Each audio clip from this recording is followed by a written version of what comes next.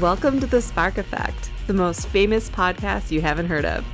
I am your host, Wendy Durrell, bringing you stories, advice, support, and the most fascinating guests on the planet. I believe it just takes a spark to change a life. Let's do this thing. Hello, Wendy Durrell here. So excited to be talking to you all. Welcome to 2020. Can you believe it? It feels like the last 10 years went by very quickly. I mean, it might not have felt that way during, but now that I'm looking back, it just whoosh. When I was a kid, the years felt like they went a lot slower. And as an adult, it feels like time goes very quickly. I have been so busy behind the scenes that I haven't had a chance to really focus on this show until now. As most of you know, I run my own business. I'm a one-woman shop, soon to be a bigger team because I need some help.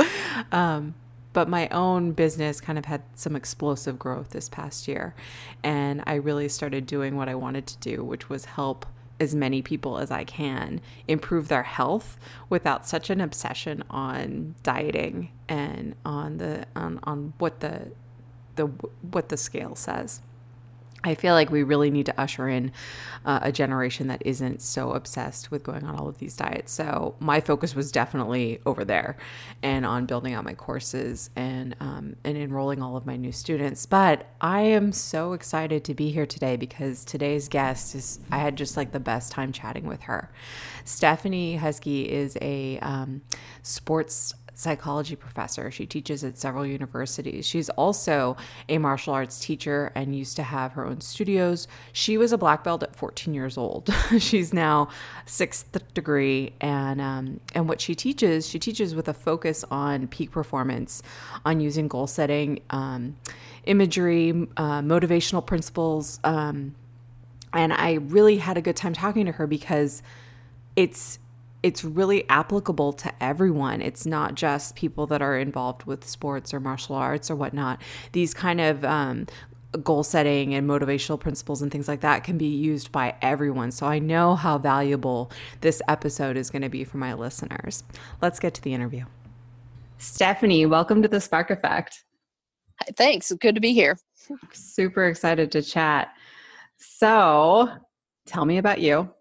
So I'm a sport and health psychology teacher. I teach at several different universities, and I've been involved in martial arts for over 30 years. So I started when I was 10. I started martial arts when I was 10, to clarify that. And it was a place where I just enjoyed myself. I could succeed. And, I just continued training and ended up teaching classes, had my own karate school for a while, competed a lot. And so once I, really started looking at something to get my master's in, sports psychology stood out to me. And once I started learning about it, I realized how many of those lessons we had already learned in martial arts. A lot of sports psychology is about the mindset, and so the tricks that sports psychology teaches, we were already doing those in martial arts. So I think what I really loved about sport psychology is that it really put a name and science to what I had grown up learning and training and doing in martial arts. All along. That's such a great merging of two things that a lot of people would think are different, but they are so similar. I think a lot of people, when they think of martial arts, they think of the athleticism of it, and the fighting of it. They don't even take into consideration the mindset of it. You said you started when you were 10 years old. Did you start? Was there a family member involved? Were there other friends, or how did you end up in that first class? My mom drug us there for self-defense. So my brother and I went, and my brother was 4. And so we continued training together. And when we had our school, it was my brother and I were the main teachers. And then by that time, we had old friends, that had taught with us. And so they were our instructors. My husband started taking and helping us teach. And so it really did become like kind of a family affair, as we got into it. So, and you just kind of build that family, you once you get into a group, it's people. I mean, some of those people that I've known for years, like they literally do feel like family when I see them. Absolutely. Tell me what a kata is, because I've seen it referenced a lot. And when I was doing a little bit of research, I saw the word a lot. Oh gosh, you ask about my favorite thing in the whole world. So, Yay. so a lot of, I mean, like you said, you think of martial arts and you think of the fighting and everything that happens, but when you look at it, like the fighting, especially tournament fighting, is really just a game of tag. And it's fun, it's good experience, but the katas are really it's one side of a dance, right? So it's like a dance fight, and it's one side of it. And so when you learn it, you learn the set series of moves, and you do them, of course, you have to learn them the same way and in the same order. And then as you get more advanced, you can put more flair, I guess, into it. Now, the style that I take is Ishinru, and it's a really like low key. It's really great for self defense because all of the kicks are low. So we're never kicking anybody in the head because you don't want to fall over. I mean, it's very, very practical. And so there's not a lot of like flash and flare with that. So you work on, displaying speed and strength. And, it's a wonderful tool to practice those, all of those things. And then it's the perfect vehicle for practicing all of these mindset things as well. So when you do a kata, it's a fight, but it's only your side of the fight. So you have to imagine your opponent. Well, in training, they always tell you that your opponent is exactly the same size as you, Mhm. exactly your ability. And in the end, it's you, you're Right, fighting right. yourself, which is a huge life lesson as well. But as you get more advanced, so does your opponent. So I love them because they're such, you can just, and it's a workout. Anytime I need to work out, I don't need any equipment. I just go downstairs and run through my katas, and they're serious. I mean, if you do it the right way, by the time you finish one, you should be exhausted, just out of breath and tired. And Sure. there are 8 of them in our style. I So love that it sounds like almost ceremonial and like choreography, but with a lot more purpose and intention behind it. It reminds me a lot of like going through almost like a yoga sequence, because as you progress, you're adding more of, like you said, flair, but yeah, more of your ownness, I guess, into it. That's what it's sounding like to me anyway. yes, it absolutely does. Because with yoga, you do the basics and you get the moves so they look right. But then once you get deeper into it, there are layers and layers. And kata is the same way. No, there's lots of different types of martial arts, and I actually dated a boy in high school who was in martial arts, and I'm always scared of saying the word karate because he would always correct me and say it was karate. So like, I just realized Yes. I've been avoiding that word this entire episode so Yeah, far. Is that that's true? fun. Like, do you have to say It it with that little is. trill? Okay. So for my I mean, it's listeners, I know technically, how to say it, guys. yeah, it's technically that way, but I'll be honest, like even after all of these years, I feel ridiculous saying it that way. So Right. it feels a little too, I don't know, a little too pretentious for me, I guess. So I'm more I have casual. like flashbacks of him like, that's not how you say it. I'm like, oh my goodness. Um, so funny. Um, so we talked about the mindset of it. Did you go through like a lot of injuries and a lot of physical ailments during the training throughout the years? You know, for me personally, I did not. I mean, I've had broken noses and pretty Hmm. sure like like jam toes and broken toes. And, like I still have a lump on my shin from some sort of, but as far as like big injuries, I never had those.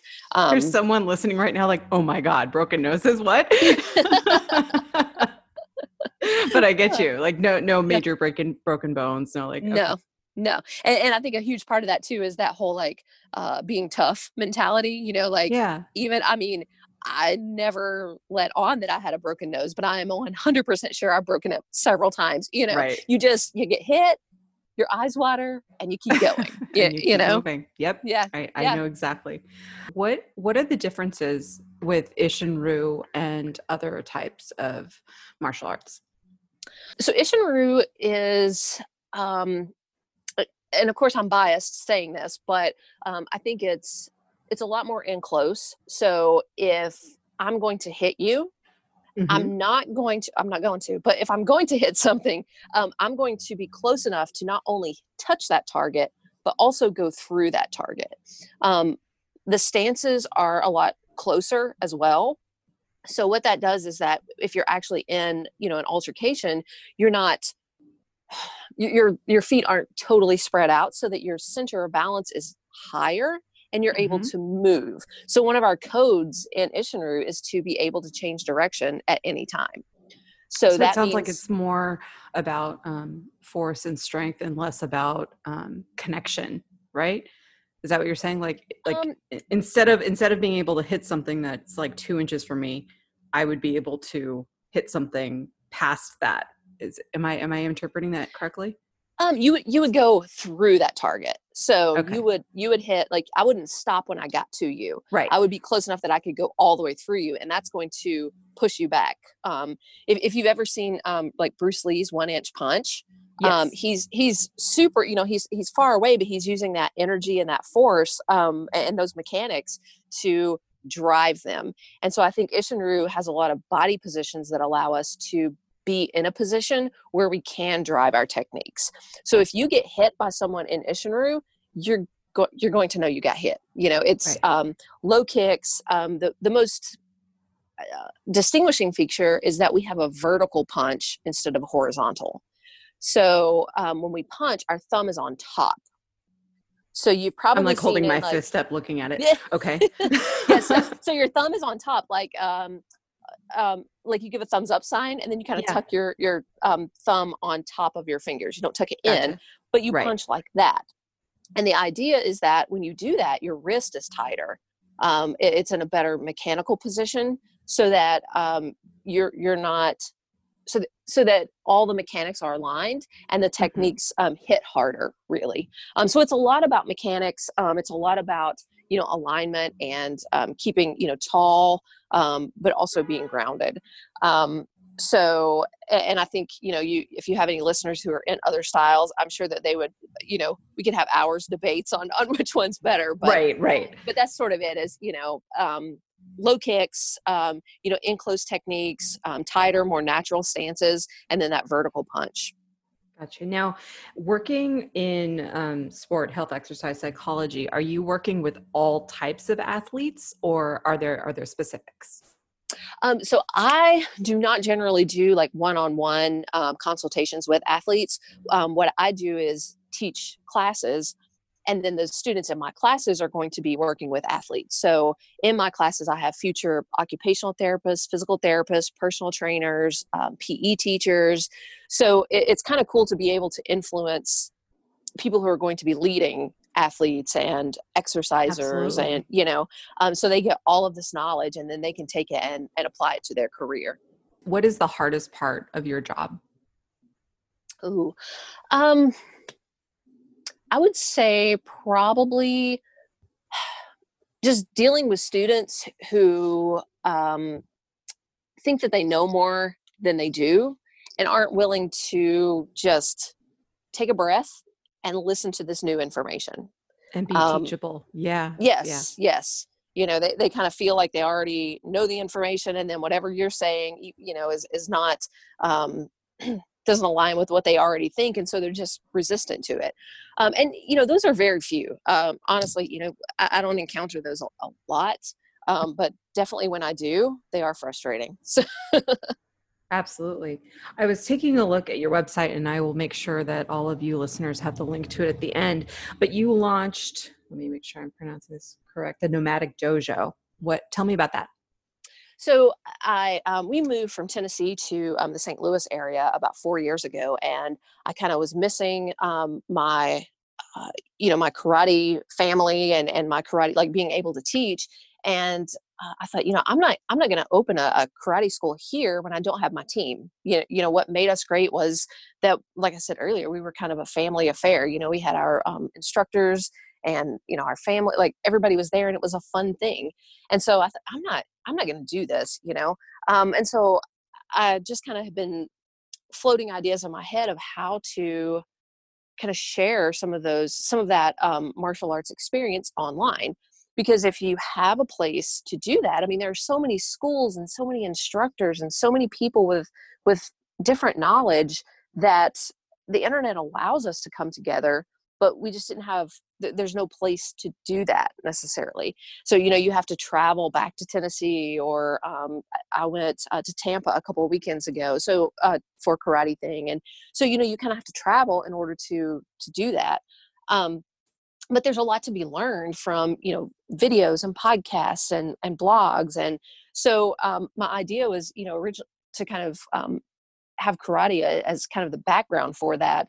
But a dojo, a place to learn that kind of travels from place to place, and, bring instructors to the Nomadic Dojo online, or, visit other places, and just kind of exploring those possibilities. And then also adding that layer of the whole like sport, health and exercise psychology mindset lessons on there, which are a lot easier to learn, obviously, online than martial arts.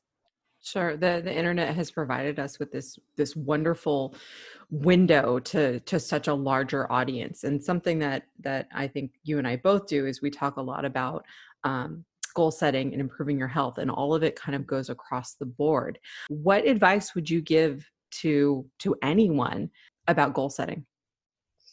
I think the biggest piece of advice is to make sure that your goals are actionable. Um, like science shows us that 92% of people do not reach their goals. And that's huge. I mean, what if 92% of us are not reaching these goals we set? We're setting ourselves up for failure by even setting goals in the first place. So the biggest mistake that I see is that people don't make their goals actionable. And a great example of that is like, I want to lose 5 pounds in 2 months. Now, if you look at SMART goals, technically that is a SMART goal. It's specific, it's measurable, it's actually, it meets all of those guidelines, but it doesn't have the main thing in it that, from a psychology perspective, we need, which is a behavior.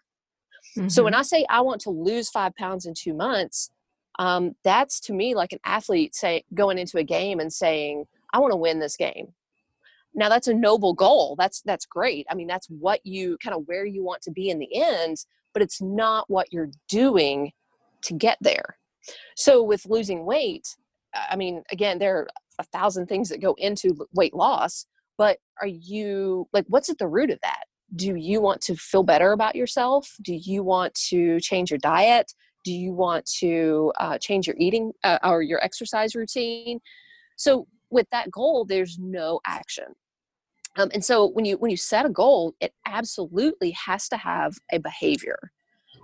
So you could convert that goal of losing 5 pounds to, I want to start exercising every day. I mean, that's something that you can do. That's something that you can control, Yeah. generally. And, it ultimately should get you to that weight loss outcome that you want. But if your goal isn't actionable, then what are you even doing? And I think another great example is like, you can say like, this year I want to go to Yellowstone National Park. And that's great. That's where you want to go, but that does not tell you how to get there. Like there's nothing, you have to start taking action to get there.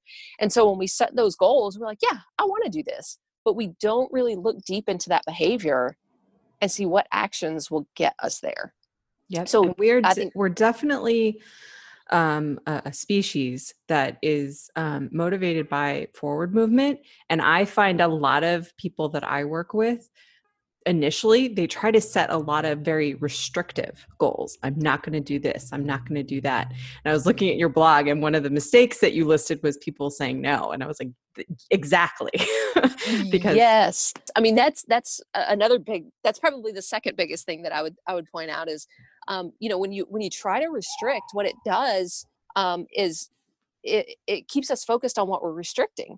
So like, yep. if you've ever taken, I'm big on analogies if you haven't, or comparisons. So if you if you have ever taken a kid into a store and been like, hey, don't touch that breakable thing, and the only thing that the kid is now thinking about is, oh gosh, why can't I touch this? Like, I really I'm just want to touch laughing. it.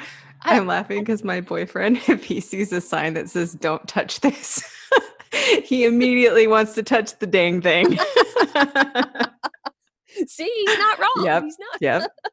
But that's exactly what we do. If we're like, Yep. I don't want to have sodas, I don't want to eat sugar, whatever, then all we can think about is what we're not supposed to do.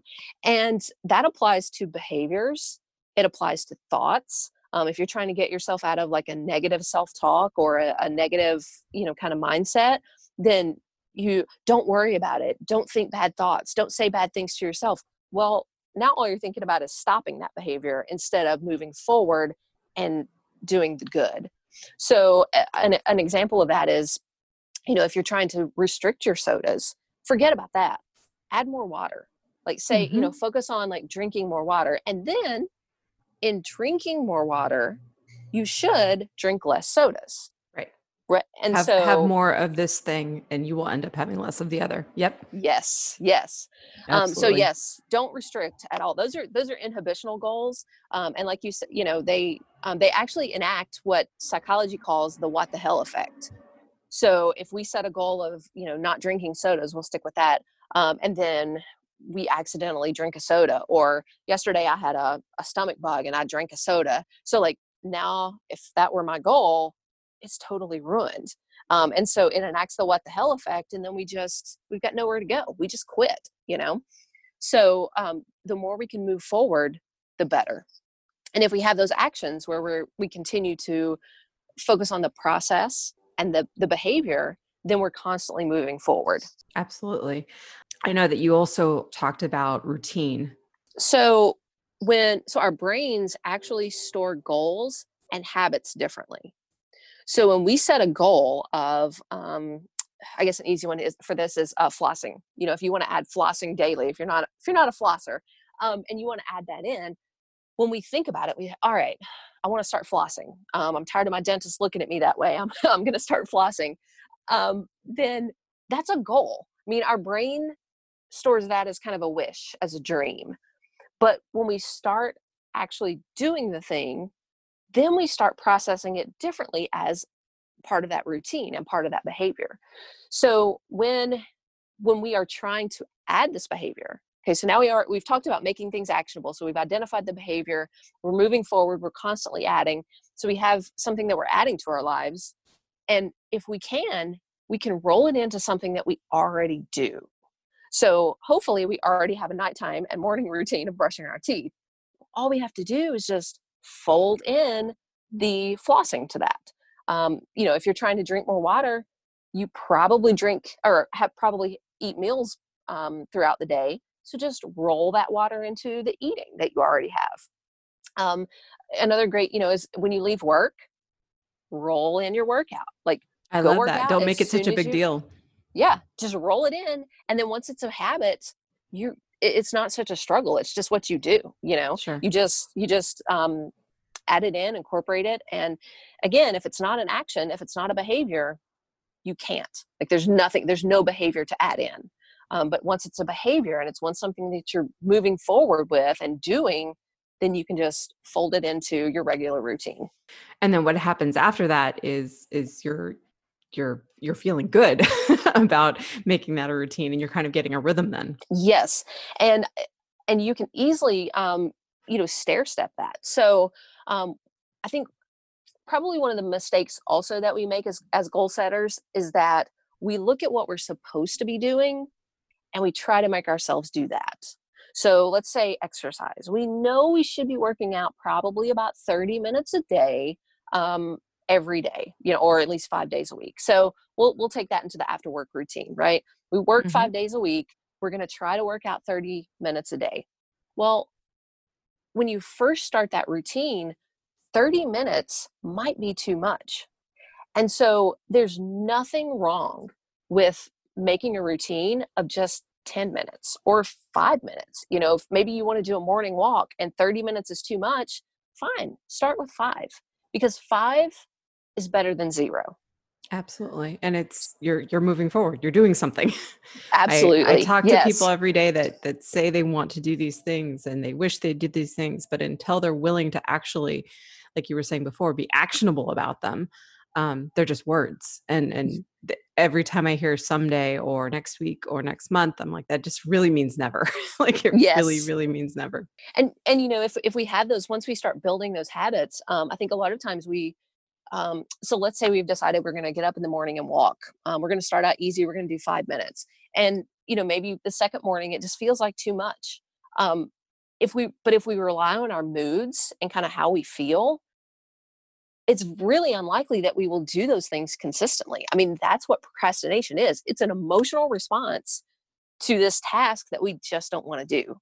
And sadly, and as an adult, there's a lot of things that we just don't want to do, but we still have to do them.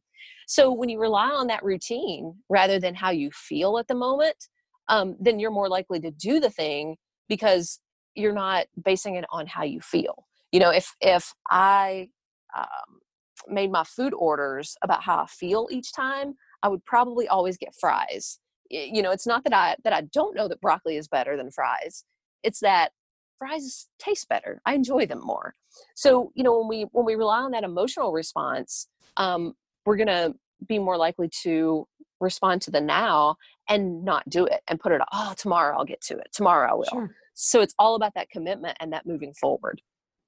I think Um, that once people like have that little switch happen, because we're smart enough to understand how easy it is to fall into just reacting from emotions. Where once that little click happens, I watch it with people, they really do take complete control over their life and they're able to do things because it's what they are supposed to do. It's their responsibility and less about how they're feeling that day. Yes, and again, when you go back to the action and you break it down to that behavior, it's because we're controlling the process and not controlling the outcome. We do feel more in control and we can kind of gain a little bit of confidence. One of the places where we get confidence is from our past experiences of doing things well. And so if once we can control it a few times, then it it expands, and we feel better about it. And we call it in my classes, we call it baby steps. You baby step your way to whatever it is you want to do. And then once you reach that goal, you set a new goal. Um, it's all about those tiny little baby steps and just building momentum from that, because you are in control, you're in charge, and you are again really controlling that process by controlling your behavior, even if you don't want to do it. Sure. So good. I know that this is going to help so many of my listeners. And again, I will make sure to link you guys to the Nomadic Dojo. What's next for you?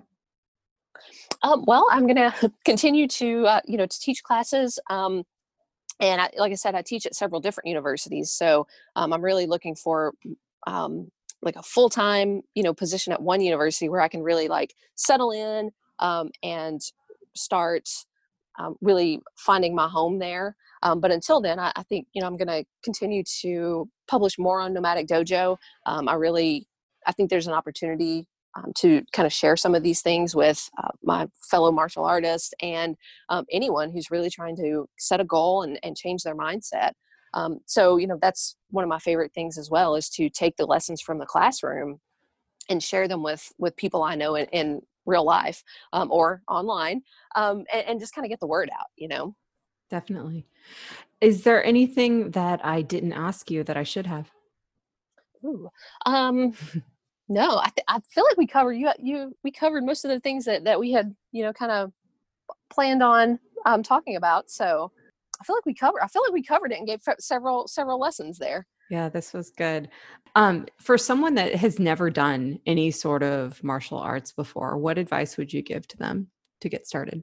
Oh, um, I would say to check out several different styles and dojos, because each style is so different. It just has a different, I think, attitude and goals. And, some of them are more about competition and some of them are more about personal development. So I think finding the right dojo is really important, because like I love my style, but I've Hmm. been to dojos that taught that style and I didn't like it. So as much as I love the style, if it's not the right dojo, if it's not the right match, it's not, you're not going to enjoy it. But I Sure. think also being willing to step out of your comfort zone and know that you are going to feel absolutely ridiculous during the first like couple of months.